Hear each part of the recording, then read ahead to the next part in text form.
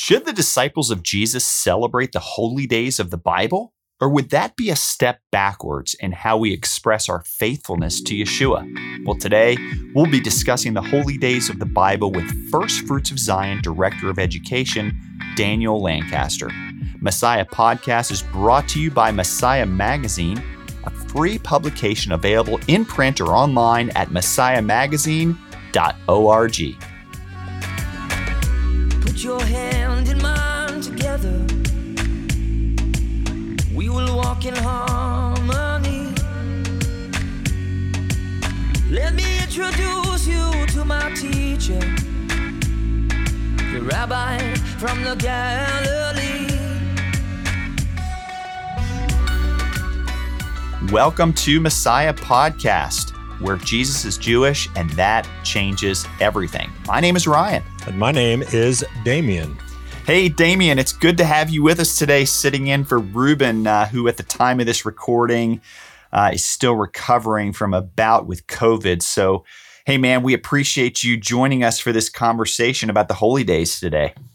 It is good to be here, sitting in for Ruben, but at the same time, missing him. Very, very thankful to God for his recovery that is underway. Would ask all of our listeners to keep Ruben and his family in prayer as he's doing better, but still has a little ways to go. Yep, absolutely. Everyone, please keep Ruben in your prayers, and we look forward to having him back on the show soon. So, hey, Damien, today's discussion is going to center on the biblical holidays. And you and I both grew up in Jewish homes, and the holidays, of course, were a really great part of our lives, as is the case for most Jewish homes. Mm-hmm. But for us, when we became followers of Yeshua, I think we would both agree that the holidays really did take on an added significance. Yeah, definitely. I mean, I'm sure Daniel in our conversation today is going to touch on this one, but I sort of frame that added significance in terms of Colossians, which talks about, a shadow of coming things, and the body is Messiah, and this really important text about the festivals. But growing up in a Jewish home, I was in the synagogue like you were probably for the holidays. Yep. And at the Seder table, and very well acquainted with the calendar and what that meant and when. And they were a central component of our Jewish life. But Colossians, I think, really does a good job of asking or answering the question you're asking about how these festivals became more significant. I mean, the importance as a Jewish man, but as a disciple of Yeshua. And so we see that connection between Yeshua's death, burial, resurrection, and the spring feasts, and then the future fulfillment of the story is in the fall feast, and all these things we're going to talk about. But for me, as a Messianic Jew, that cast a whole new light on the beauty of what I had done my whole life in the synagogue. It was like Yeshua was the light behind those festivals, and that whole shadow metaphor made a whole lot of sense when I read it in Colossians, that Yeshua, he certainly had not canceled the festivals, he illuminated them. So it was just a whole new level of engagement and meaning. No, I love that, what you touched on there about the prophetic significance of the holidays, and the spring holidays, and the association with Yeshua's death and his resurrection, and of course the giving of the Holy Spirit at Shavuot. Mm-hmm. That's all happening in the spring, and then the fall holidays, which are coming up with Rosh Hashanah, Yom Kippur, Sukkot, and the prophetic significance of those. We're going to talk about that, and also point our listeners to some additional resources which will really help them to dig in deep to these ideas. So, Damien, for us as Messianic Jews, as we've already noted and you articulated, the holidays are definitely important. But a big thing that's happening in our time is that many non-Jews are beginning to incorporate the biblical holy days into their lives as disciples of Yeshua. And this reality, it just seems like every year, maybe even every month, it's just picking up steam. And so there's a growing demand from Christians in churches to learn about the appointed times that God has established in the Bible, such as Passover and Feast of Tabernacles and Pentecost, Shavuot. So along this line of Christians celebrating the holidays, we're really excited. You and I are about our conversation today with our First Fruits of Zion, our colleague Daniel Lancaster, who's written extensively on the messianic meaning of the biblical holidays and what it can look like for Christians to celebrate them. And Daniel is going to be introducing 2 new exciting resources. I know we've looked at those, and these resources are really going to help Christians to understand and celebrate the biblical holy days. So I'm looking forward to this. Me too. Can't wait. Yeah. Daniel always has something good to say. Oftentimes a lot of good things to say. So this is going to be a good one. All right. Awesome. So stay tuned for our discussion on Messiah Podcast with First Fruits of Zion Director of Education, Daniel Lancaster, about the biblical holy days.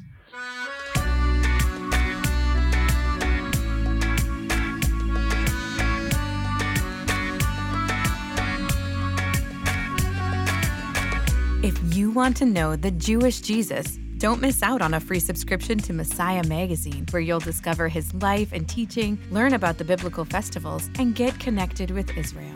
Subscribe for free at messiahmagazine.org. Messiah Magazine is a free, donation-supported quarterly publication of First Fruits of Zion.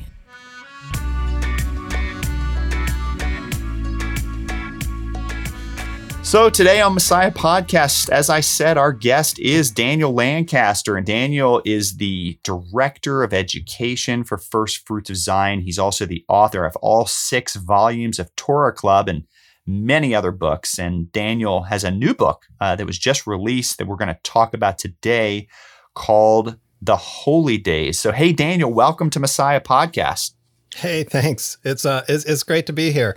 Ryan, I was thinking as you're moving through the introduction there, I was just thinking about back when you pitched the idea of starting a podcast to Boaz and I, and would you say that it met with a really enthusiastic reception from us, that we're all about the idea? Well, okay.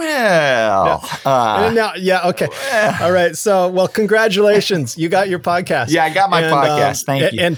And two, this is what, 2 or 3 years later. Yeah. And maybe 3 years later, and podcasts are hot. Right. I mean, if they were hot when you were pitching it, now it's like, holy cow, why didn't we get why didn't we get this going when Ryan was first talking about it 3 years ago? Yeah. Instead of coming late to the game like this. This is why Ryan is the outreach coordinator. He has these ideas.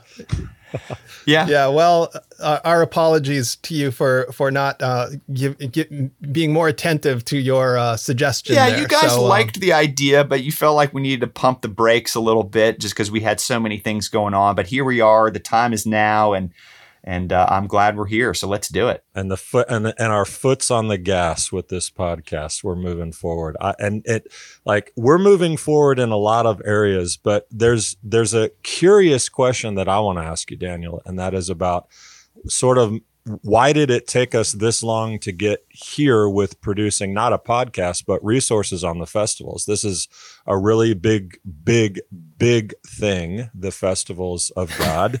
And apart from articles and blogs and obviously some coverage, until now, we haven't really produced any true resources dedicated to the Jewish holidays. Seems like we would have done that before. Yeah. Okay. Wait. Now this is one of the great ironies of working for First Fruits of Zion and being the Messianic Jewish Resource Center that First Fruits of Zion is. Messianic Jewish teaching for Christians and Jews, right? Right. But we don't have anything on the festivals. I mean, I've been with the ministry for 20 years, and people are like, teach me about the festivals. Well, we have some information. We talk about the festivals in books like Restoration and Torah Club. Yeah. But it's not in one place. It's all kind of scattered through the materials and let me tell you why. Because back when we started the ministry, when Boaz and Amber started the ministry, there were other people talking about the festivals, but they weren't going any further. Mm-hmm. And so there was just there already were people talking about the festivals, but there was so much more to talk about in terms of Messianic Jewish teaching. And so we just sort of took the festivals for granted. Mm-hmm. It was just kind of obviously, the holy days, but what about this? Have you looked at this? And so, time went on and yeah, it's kind of funny that we never created a book on the festivals. We never did anything with the festivals, but it wasn't because we were neglecting the festivals. It's Right. because we were assuming that was like a common baseline. If you're doing Messianic Judaism, you already know about the biblical festivals. Right. Yeah, no, that it is a bit comical that you'd think that would have been the first resource we would have produced, but Because it's such an entry point for It people. is. I mean, how It many is. people are here because they attended a Passover Yeah. Seder, right? And they want to know so much more. Anyway, Yeah, no, I'm glad for we're sure. I'm glad we're doing it now. yeah, and I mean Yeah. this the momentum and the growth of this idea of Christians incorporating the holy days. It's just, as I said earlier, it's a runaway freight train. I mean, it's just like there's so much interest in it. So I'm glad that we have these resources. So Daniel, we're going to discuss your. I hope the freight train's not running too far away. I hope this book will keep the train. Yeah, we're on the gonna. track. Yeah, let's try to keep it on the not a tracks. runaway. Okay, that's a bad analogy there. Thanks for calling me out, my Georgia buddy. There, keeping me on the rails. No, it's probably a correct analogy. So, Yeah. maybe what we need to do is try to keep that train on the Let's track. just, yeah. All right, there we go. I like that. We've sorted that out. All right. Okay. So, Daniel, we're going to discuss your new book, The Holy Days, in a bit, and we also want to ask you about the new High Yesod video course that focuses on the holidays. But I want to start a little more broadly before we zero in on the specifics of the resources. Let's talk about why. Why do you think that there has been a surge in recent times regarding Christian interest in the Jewish holidays? Yeah, okay. I mean, first of all, the surge, in my opinion, the real big surge came back in the 90s. That was where it was like a new idea. Like all of a sudden, this just seemed to drop out of nowhere that, hey, have you considered the biblical festivals? But really that was just the inception. That was the beginning of what we are now seeing as a major crest of the wave, right? Back in the 90s, there was Joseph Good with Hatikva Ministries, and he was producing teachings on the festivals. He had a book called Rosh Hashanah and the Messianic Kingdom to Come. He was producing these cassette tapes, so you could get his cassette tape studies on the biblical calendar, on the spring feast, the fall feast, and he would approach them, as nobody had really done this before, to approach them from within Jewish interpretation and Jewish perspective, and then to say, and look how this is all New Testament kind of eschatology, and how this is all about Yeshua and Messiah, and this was just darn exciting to see that. It was like your eyes are open, and so we bought those cassette tapes, we'd pass those cassette tapes around, and that was a big deal. And Dwight Pryor is out there. He's teaching the biblical festivals at the same time. And he's teaching about seeing, the festival of Shavuot and the giving of the Spirit and juxtaposing that with the giving of the Torah and so forth.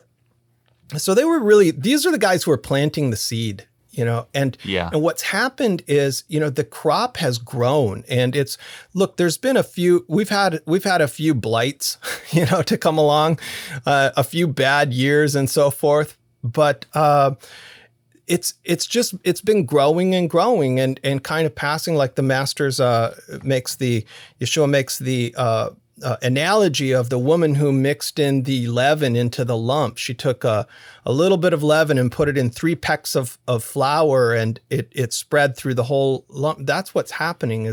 This is Messianic Jewish teaching, and it's spreading through the body of Messiah.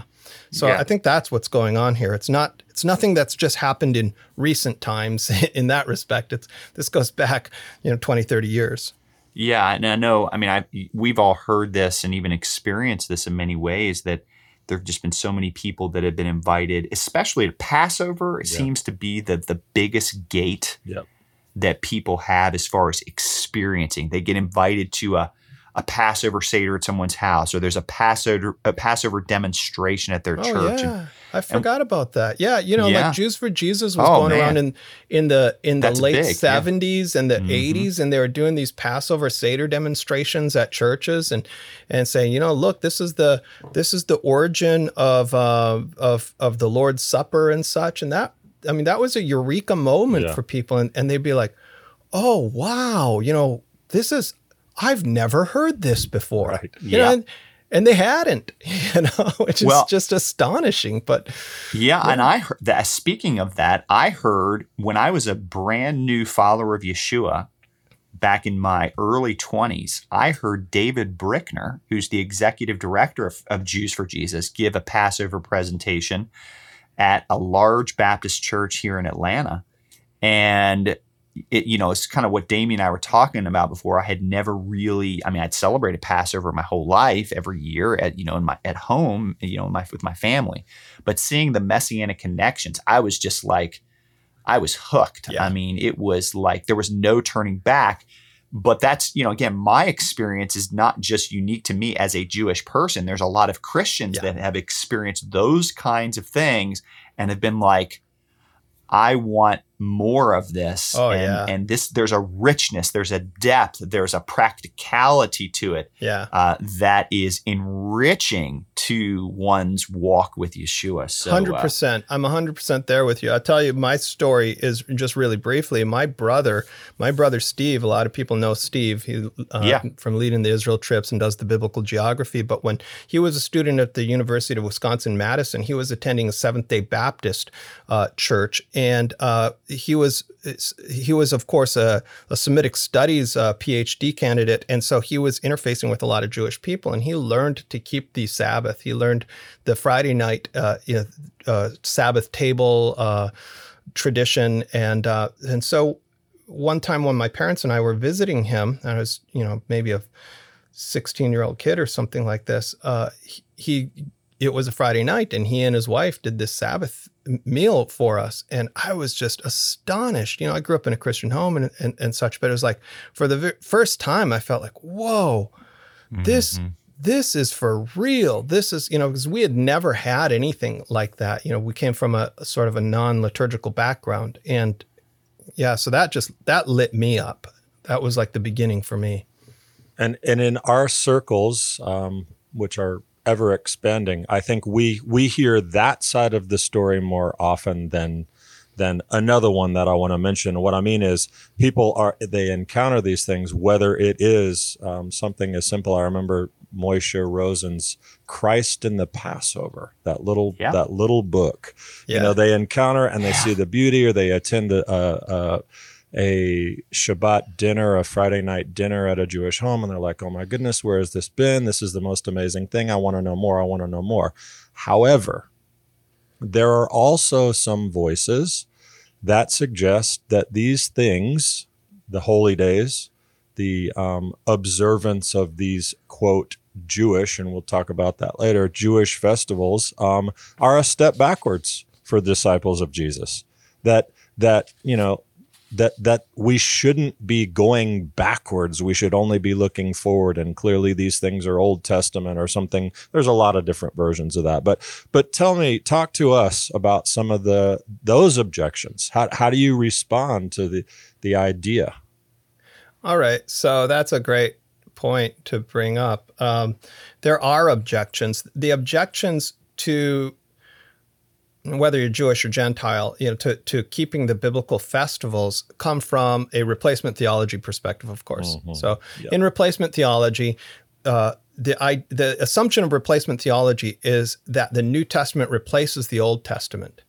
And so the biblical festivals would belong to Old Testament law that was canceled by grace. Right. And so by observing these Old Testament rituals, it's sort of like going back under the yoke of the law, or something like this kind of rhetoric, which is really a misunderstanding of Pauline sentiments in his epistles, which is a whole nother conversation. You're suggesting that Paul is sometimes misunderstood? Yeah. Well, that's actually in the Bible. I think okay. Sorry. Peter says that.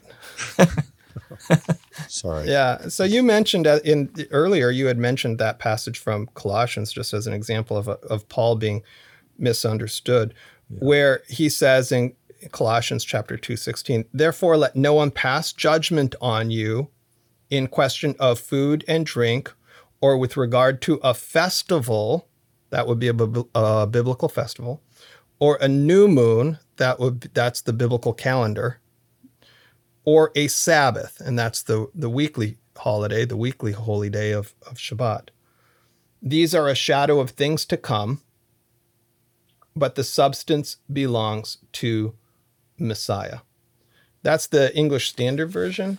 Yeah, English Standard Version, which is a pretty solid translation of that passage. Other versions are a little not as good on the translation of the Greek.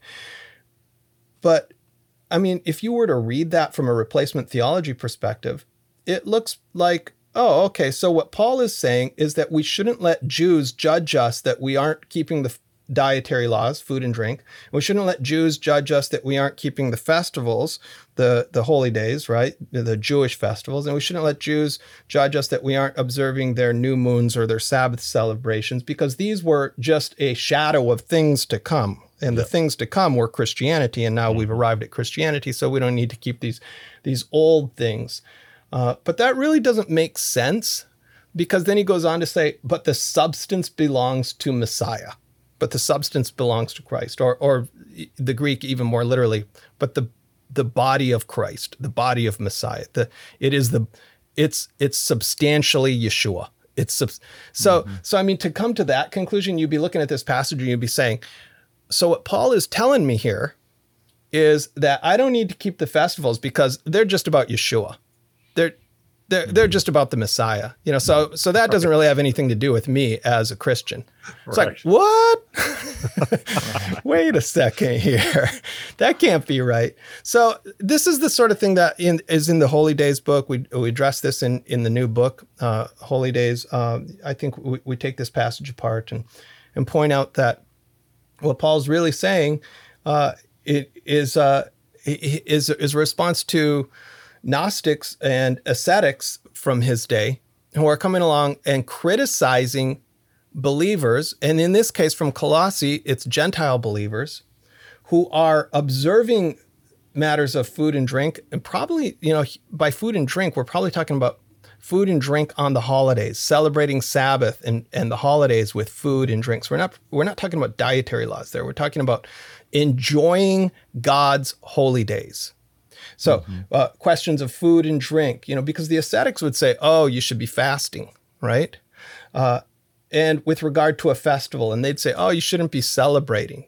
And regard to a new moon or a Sabbath, these are a shadow of things to come. That is, things that are still coming, future tense, not things that have come, but things that are coming in the future. Yeah, and the substance belongs to Messiah. And so in other words, Paul is saying, this is how I read it. Paul is saying, don't let these ascetics who are all into fasting and having mystical visions, and these Gnostics who think it's all in the spiritual realm and they're against physicality and corporeality. Don't let them judge you.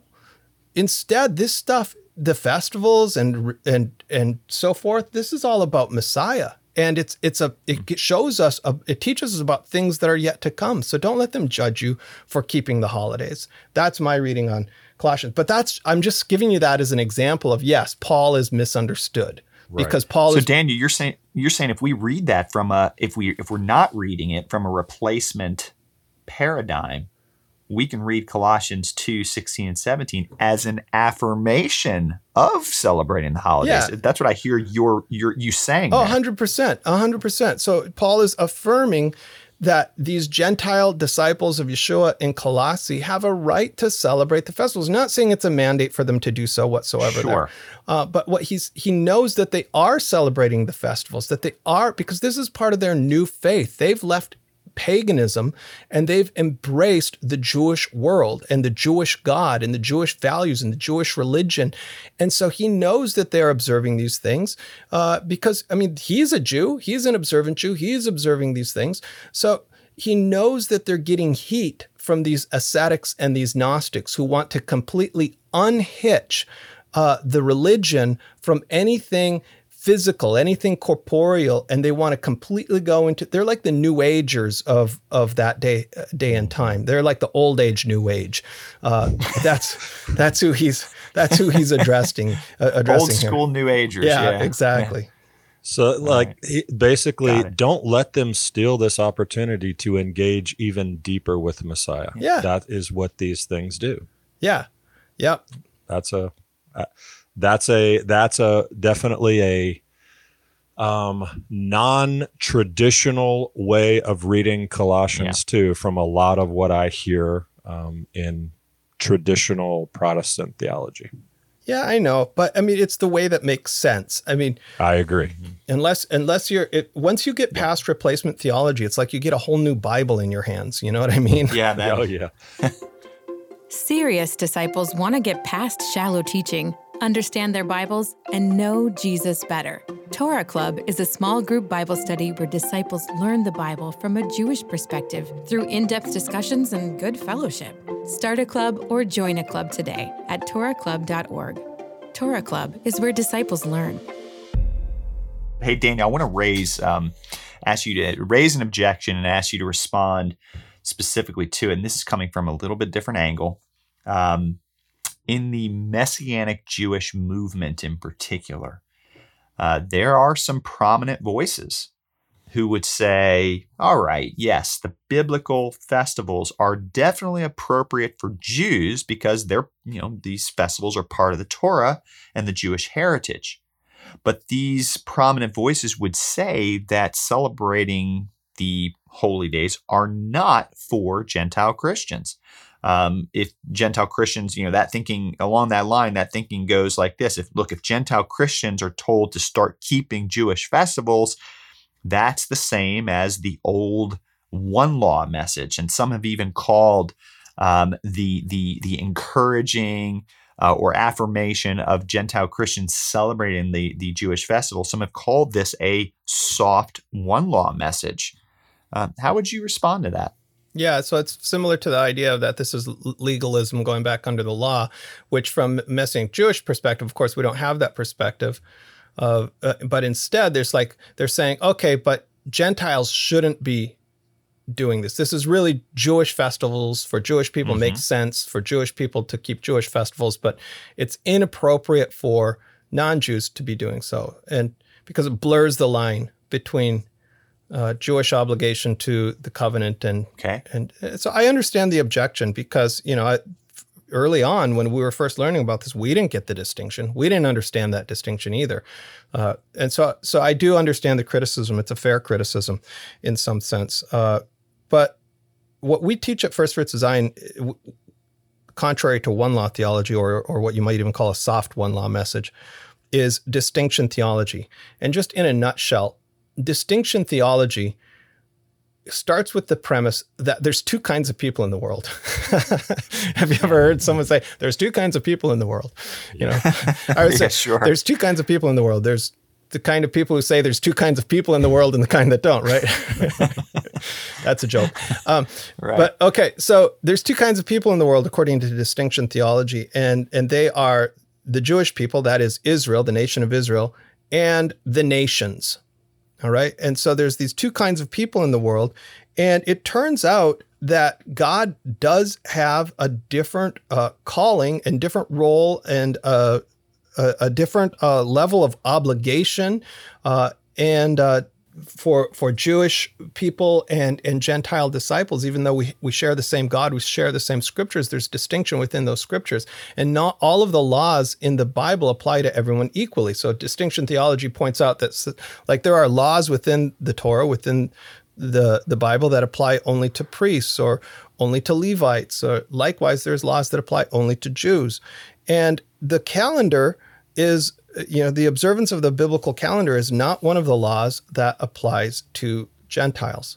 It's the Jewish people are required, obligated by covenant relationship to observe these festivals. God doesn't say if you want to have he doesn't say you can if you want. It's like, no, this is your obligation. It's a token, a sign, he says, of the covenant between God and Israel, these festivals. Yeah. But that's not to exclude the Gentile disciples from also celebrating along with the Jewish people. I mean, we are disciples of the Jewish guy. You know, we are disciples of Yeshua of Nazareth. We're the ones from the nations who are taking hold of his tzitzit and saying, take us with you, for we have heard that God is with you. You know, so there's our point is that, you know, contrary to this idea of one law or lack of distinction between the Jewish people, there really is a difference here. There really is a difference. There's on the one hand, for the Jewish people, the Jewish disciples of Yeshua, there's real obligation to keep these festivals. For people like myself, there's an opportunity to connect with Israel and to connect with the Jewish people through the observance of these festivals, these holy days. But it's not an obligation. It's not incumbent upon me. It's not a sin if I don't. You understand the distinction I'm making in distinction theology? Yeah, of course. Right. And it immediately comes to mind Ephesians 2 when we talk about these types of things, obligations or responsibilities versus opportunities. You know, Paul says you were at that time separate from Messiah, excluded from the people of Israel, strangers to the covenants of promise. So that implies that it doesn't imply, it says directly, in Messiah, those who are far off have been brought near. So why wouldn't Gentiles be invited to the party to participate? Yeah, absolutely. You know, and in the book, I make the analogy of the temple that the festivals are sort of like sanctuaries in time, right? They're like the holy days are like they're analogous to where just as the temple is a holy place, holy space, holy place, the festivals are like God's holy place in time. Yeah. And just as Gentiles are supposed to worship God in his holy house in the Messianic era to come, as it says, my house will be called a house of prayer for all nations. Likewise, we're going to be worshiping God in his holy time, his holy space in time, as it says, from new moon to new moon, from Sabbath to Sabbath, all flesh will come and prostrate before me. The ones he designated, his, as it says in Leviticus 23, his appointed times. Right. And, you know, Damien talked about, you know, this concept of being invited to the party for these holidays. And looks like, you know, we see in Zechariah 14, Zechariah is envisioning a day when the Gentiles, the nations of the world, are being invited to Jerusalem to celebrate the party of Sukkot, the Feast of Tabernacles. So I think we see, you know, I like the way you spoke with, I think, really good precision there, that there is a covenant obligation for the Jewish people regarding the celebration and observance of the holy days. But there is this sense in which Damien quoted just an amazingly powerful text in Ephesians 2, in which, because the Gentiles have been brought into this greater commonwealth, these holidays, the prophets envision them joining in the celebration as well. And so I think that's really good stuff. I'd say from a biblical perspective, you know, there's really no theological objection to Gentiles observing the festivals. I would say there's a theological objection to saying that you could make a theological objection to saying that Gentiles are required to keep the festivals, or it would be a sin for them not to keep the holy days. That would be a problem. Paul would have a serious problem with that from my reading of Paul. That would really upset him. But I don't think, you know, from a straight reading of the prophets, I don't think you can form an objection to non-Jews participating in the festivals, celebrating the festivals along with the Jewish people. The objection comes more from a sociological perspective. And the sociological perspective is in our own day and age, where you have, you know, and this is true within Messianic Judaism as well, where you have Jewish believers who are saying, well, this is what it means to be Jewish, is to, you know, to keep Passover and to keep Sukkot. And so if we start letting Gentiles, you know, keep Passover and keep Sukkot, then it feels like they're Jewish too. But that's just, you know, that's a sociological problem, not a theological problem. Yeah, sure. Daniel, I want to just ask a very basic question. You know, would Jesus and the apostles have celebrated the holy days, and do we see evidence of that in the New Testament? Well, for sure. I mean, we have, you know, straight up clear evidence that, Yeshua and the apostles, who are all Jewish and all observant Jews, are celebrating the festivals and the holy days. And that's, and you would think that should go without saying, but it certainly doesn't go without saying. I mean, Right. we got to state that. Yes, that's right there in the text in the New Testament in black and white. It's right in front of us. We have incidents of our master keeping several different Passovers in Jerusalem. We have the story of him going up for the festival of Sukkot, and we see the believers gathering on the day of Shavuot, the day of Pentecost. We see Paul, heading across the Mediterranean to try to get back to Jerusalem on time for the festival of Shavuot. So it's a big deal for them. Yes, obviously they're keeping the festivals. There's really no question. They're also keeping the Sabbath. There's really no question. And the loudest argument for that is the argument from silence, that if there had been some change to the system, we would expect a lot of text about that. That would be controversial. There should be a lot of text supporting that, supporting why do these Jews think they don't need to keep the Jewish holy days. But there's nothing. There's not a breath of that, not a word of that. And so I realize it's an argument from silence, but it's a very loud argument from silence. Right. That our Jewish apostles and our Jewish Messiah are keeping the Jewish holy days. That seems pretty obvious to me. It's a bigger question. A better question is what you asked about. Is there evidence in the New Testament of Gentiles observing the festivals? That's my I would question. say yes, there is. Yeah. But it's not as weighty. The evidence is not as weighty, and there's a lot more ambiguity around it because it seems like it was a controversial question about just how Jewish do the Gentiles need to be, with some of the apostles saying 100% Jewish is how Jewish. In fact, we're going to circumcise them. And then Paul's coming along and saying, no, not so much. We need to let the Gentiles be Gentiles. We need to let the nations be nations. Otherwise, they're not nations anymore, right? And so there's a little back and forth in this. But even like we saw there in Colossians, or Dr. David Rudolph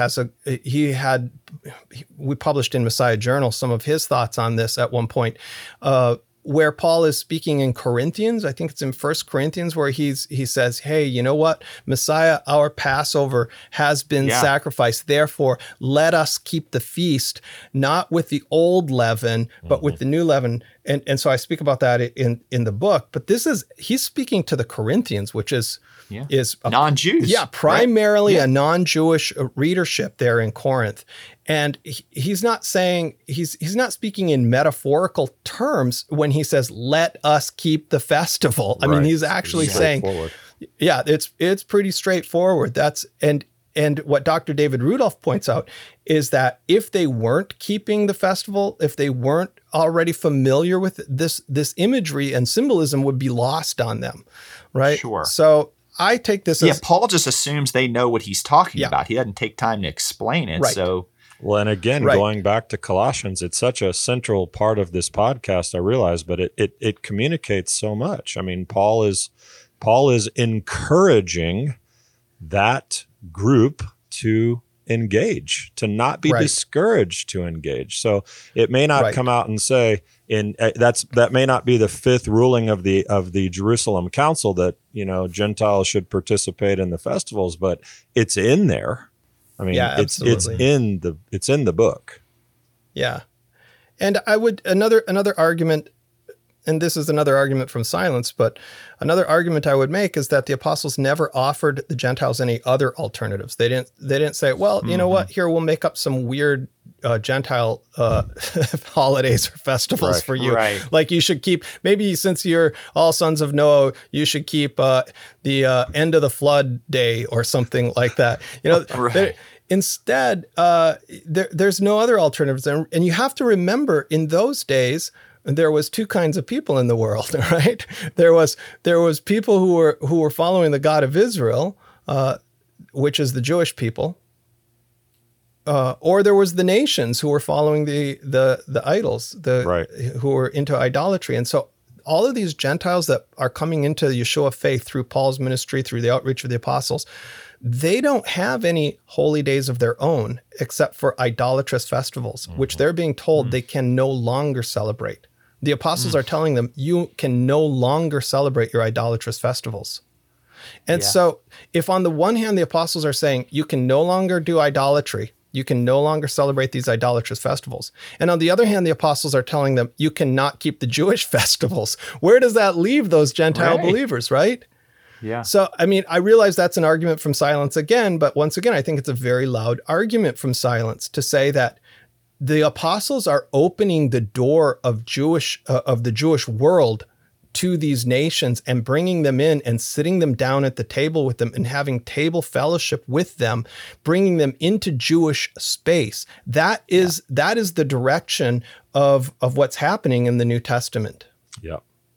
Right. No, that's, and I mean, it's consistent with prophetic expectation. You reference the Isaiah 66 passage, from new moon to new moon and from Shabbat to Shabbat, with reference to all humanity. We have Zechariah envisioning in the Messianic era, the nations going up to celebrate the Feast of Booths, AKA Sukkot. So what we, I think it's an argument from silence, but we do have some things that point us in the direction we're talking about.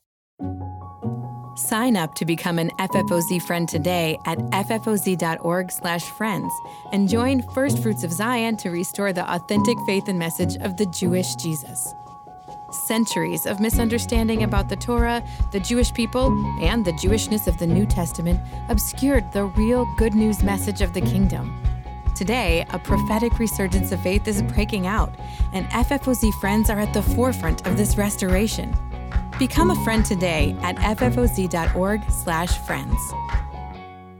So, hey, Daniel, I want to pivot here and talk about some of these new resources that I think will be very important and interesting for our audience to hear. Let's talk first about your new book called The Holy Days. Why did you write this book, and just, how can it help Christians and Messianics regarding the Holy Days? Okay, so the new book, The Holy Days, is really the third in a series. The series started with Restoration, returning the Torah of Moses to the disciples of Jesus, which was, that book has been a cornerstone in First Fruits of Zion for 15 years since we first released it. And then, I mean, it really makes the argument against replacement theology. And then there's a follow-up that I came out with a few years ago about the Sabbath, because a lot of people are asking about Shabbat, the Sabbath. Are we obligated to keep the Sabbath? And so that second book was called From Sabbath to Sabbath, and returning the biblical Sabbath to the disciples of Jesus, right? And so what that book did not cover was the annual holy days. And so that was just sort of like an open question. And like we said at the beginning of the hour here, First Fruits of Zion has never done a concise book on this. So we wanted to take that topic on. But at the same time, I didn't really want to write about it, because it's like, man, really? This is like going back 30 years to just get those old Joe Good tapes and just transcribe those or something, but so I had a lot of material on the Holy Days scattered through different volumes of Torah Club and in different resources. So I just kind of gathered that up and reorganized it. And pretty soon, I had a book. And the reason that I wanted to do that and to get this done is because it coincides with the release of our third module of Hayesod, which is Hayesod, the festivals. So Hayesod, the foundation, corresponding to that first book, Restoration, makes the argument against replacement theology. And then the follow-up to that was the Hayesod on the Sabbath, Hayesod the Sabbath, which introduces the Sabbath. And then the third one that's going to be coming out later this fall is Hayesod, the festivals. And so you can see that there's sort of a correlation between the three books and the three Hayesod discipleship courses. And I can also see that though it may have taken us 30 years to get here, we're really putting it out there now. Got the Holy Days and Hayesod, the festivals. Man, we're gonna have happy people here. Yeah, for sure. HaYesod has been a very, very important and integral part of many people's connection to First Fruits of Zion, Messianic Jewish teaching and learning. But what is it? It's a Hebrew word, first of all. We maybe should start by even translating it. What is HaYesod, Daniel? Yeah, maybe we should start by mispronouncing it a few times. That's what HaYesod is the one I get most. I hear a lot of HaYesod. Yeah, it's so in Hebrew the yesod is foundation, right? And so HaYesod just means the foundation. And so the idea of this Bible study, it is a Bible study, by the way. It's a Bible study with a workbook and video component and so forth. It's a lot of fun. It's an in-depth Bible study that presents foundational teaching about the land, the people, and the scriptures of Israel in order to give students, whether they're coming from a Christian background or a Jewish background, a real strong foundation in the Jewish roots of the New Testament, of the Jewish roots of Yeshua faith. That was the idea of the original Bible study, HaYesod. And so there was 10 lessons with 10 workbook lessons that correspond to these 10 video lessons. And you just went through a tremendous amount of material, a real, like a year of Bible school crammed into 10 lessons. There's just a tremendous amount of material, maybe too much material. And so then we followed that up a couple of years ago with HaYesod, the Sabbath. And at the same time, I can't remember what year this was even. It seems like it was a long time ago now. At the same time, we shot the film, the material for HaYesod, the festivals, but it's just taken us a long time to get around to actually completing HaYesod, the festivals.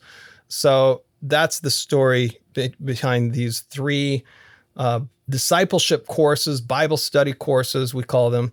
And they're 10 lessons each. And it's an education. You get from one end to the other. That is a Bible education. In those total of 30 lessons, and if you take that seriously, go through the workbooks and really follow those lectures, that is a serious, straight-on education. It is, absolutely. Yeah, and we've had thousands of groups in churches, Messianic synagogues, and beyond who have gone through HaYesod and and some we have people out there that have led 5, 10, 15. I think Carolyn in Kansas City has led like 30 HaYesod groups or something like that. So it's proven to be very meaningful material. Yeah, and you can do it. You can do it with a group. You can do it in your church. You can do it with a group. And it's a lot of fun because the videos take you on these little field trip excursions to different locations in Israel and such to illustrate this point or that point. And so you get to see some Israel scenery and learn a little bit about the land of Israel. And there's also, you can do it individually yourself, like online now. You can get the workbook and you can watch the videos online and just, go through it at your own pace. So I recommend it. If people haven't done that before, I recommend checking it out at hayesod.org is probably the easiest way for you to get there. Or you can look at it at ffoz.com as well. But either one of those. Hey, Daniel, I want to take this in a little pivot again one more time here. I'm sure some of our listeners may be very interested in starting to celebrate the holy days, but it may seem overwhelming to them. So, what would you recommend as a first step for someone who says, "Yeah, you know what, I buy into that. I think we need to give this a shot, but I just don't know where to start." What would you recommend? Look, I would recommend taking it really, really slow, not being in a big hurry. The first year that I, quote unquote, observed the festivals, here's how I observed them. I got a Jewish calendar from First Fruits of Zion, okay? And hung that on the wall and would just kind of like notice as the holy days went past, like, hey, did you know look at that. Did you know today is Yom Kippur? And so just becoming aware of them was the first step. To even be aware that they exist, that was the first step. And then, get into some of these resources that we're creating for you and start learning a little bit. Maybe you want to try one thing. Maybe you want to take one thing on.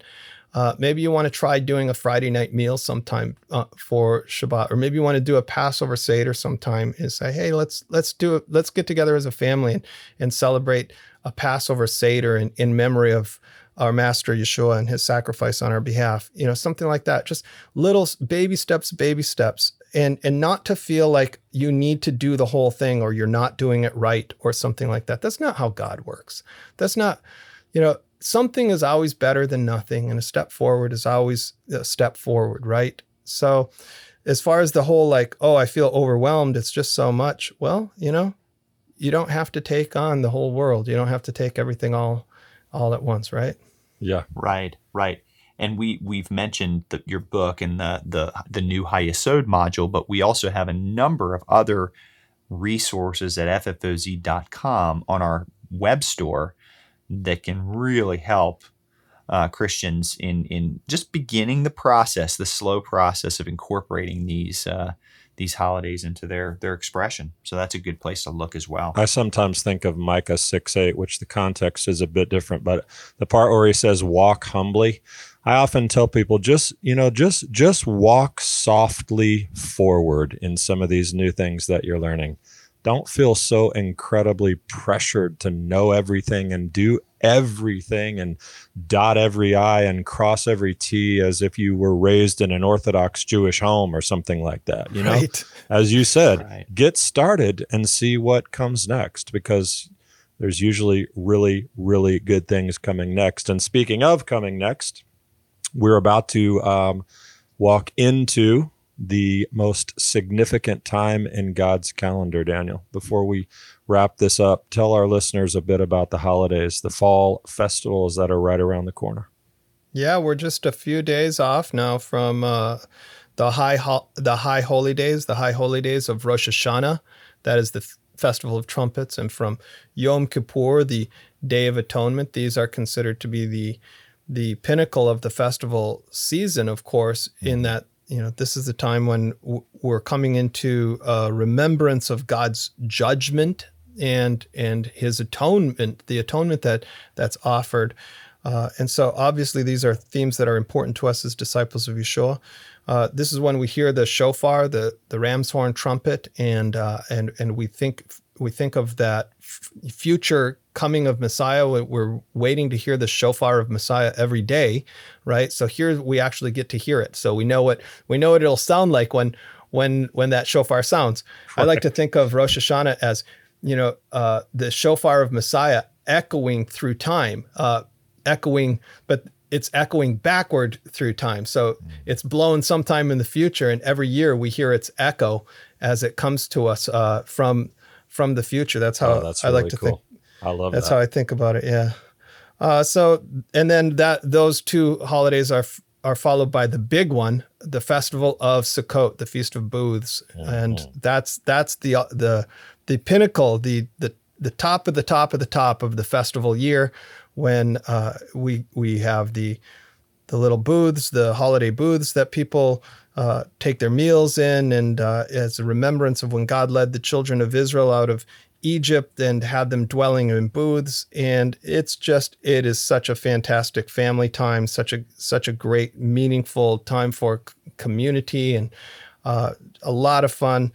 My kids, their favorite is always Sukkot. They're always saying, I can't wait till Sukkot, I'll see you at Sukkot, and they're growing up now, they're growing up with kids of their own, and they're still talking about, I can't wait till Sukkot. So it's a wonderful time.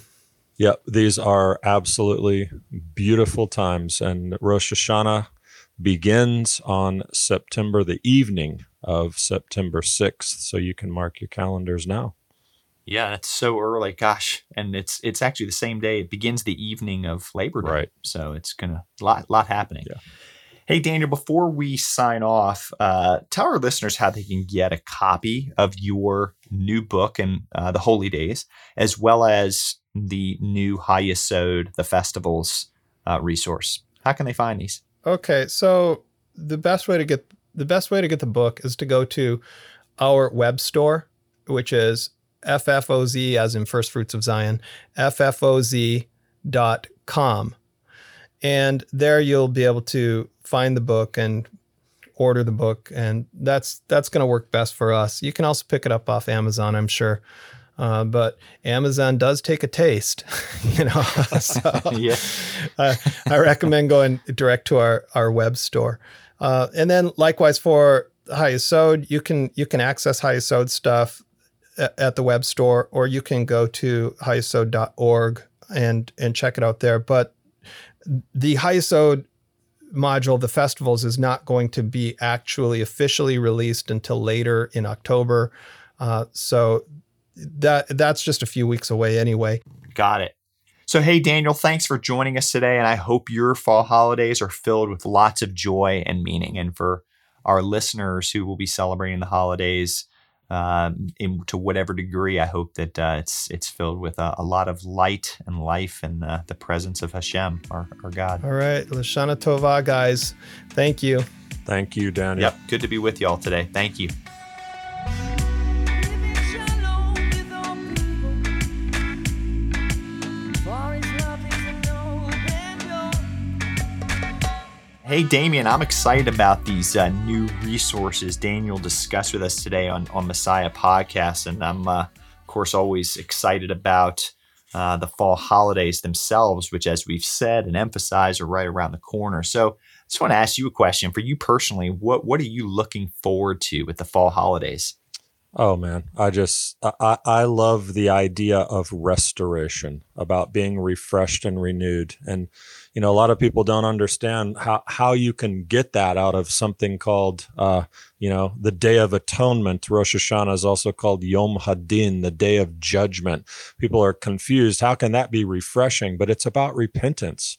It's about laying it all out there before God, like we do during those holidays. And I know we're supposed to repent every day, right? It's a good thing. But the holidays, like Daniel was talking about, they're a special moment in time, a mark on God's calendar that's set aside for us. And there's nothing like that repentance and coming back to God. It is not to use an overused word lightly, it is a supernatural experience for those who are willing to engage. And and of course there's Sukkot. Sukkot, my favorite, everybody's favorite. There's no holiday in the universe like Sukkot. Under the stars and welcoming guests to the sukkah, the smell of just the etrog, the food, the music, the presence of God. I'm ready for that now. And if those things are not familiar to our listeners, I recommend a new book. It's by this guy I really like. Goes by the name of Daniel Lancaster. It's called The Holidays.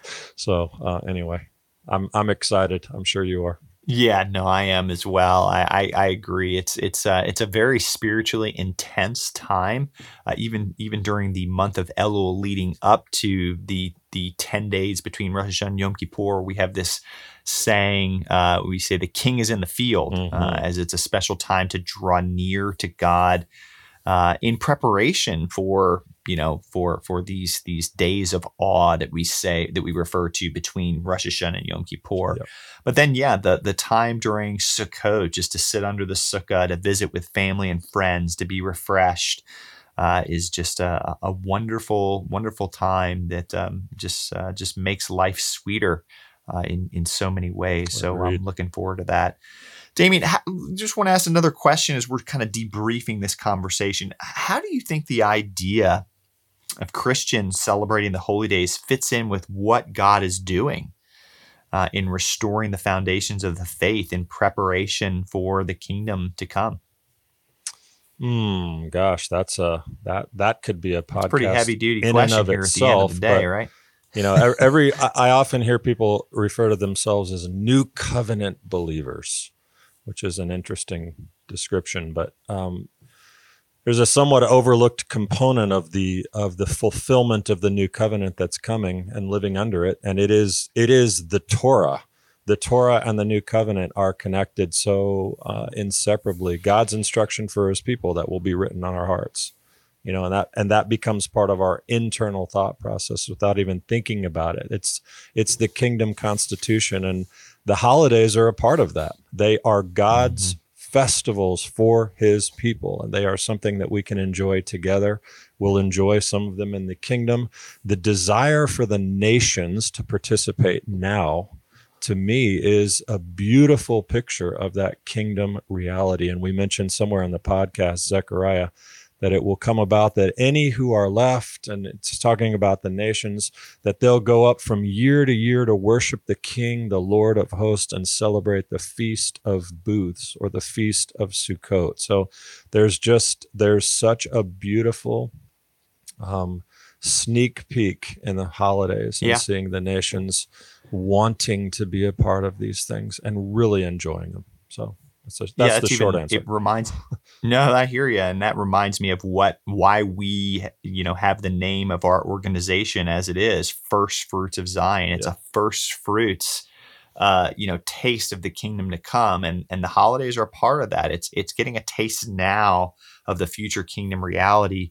And so as we celebrate these days, it's I like how you said it's like a sneak peek into the kingdom when Yeshua returns, and so that's I think really important to keep in mind. Well, hey Damien, this has been a great discussion with you and with Daniel about the holidays, and I hope that everyone who's listening will continue to learn and grow when it comes to the holidays of the Bible. And if celebrating the Jewish holidays is part of your practice, I hope that your Rosh Hashanah, Yom Kippur, and Sukkot will be filled with lots of shalom this fall. Amen. May we all be inscribed for a good and sweet upcoming year.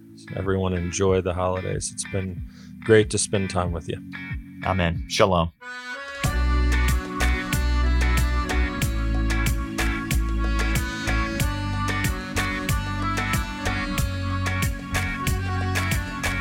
Thanks for joining us for this episode of Messiah Podcast, where Jesus is Jewish, and that changes everything.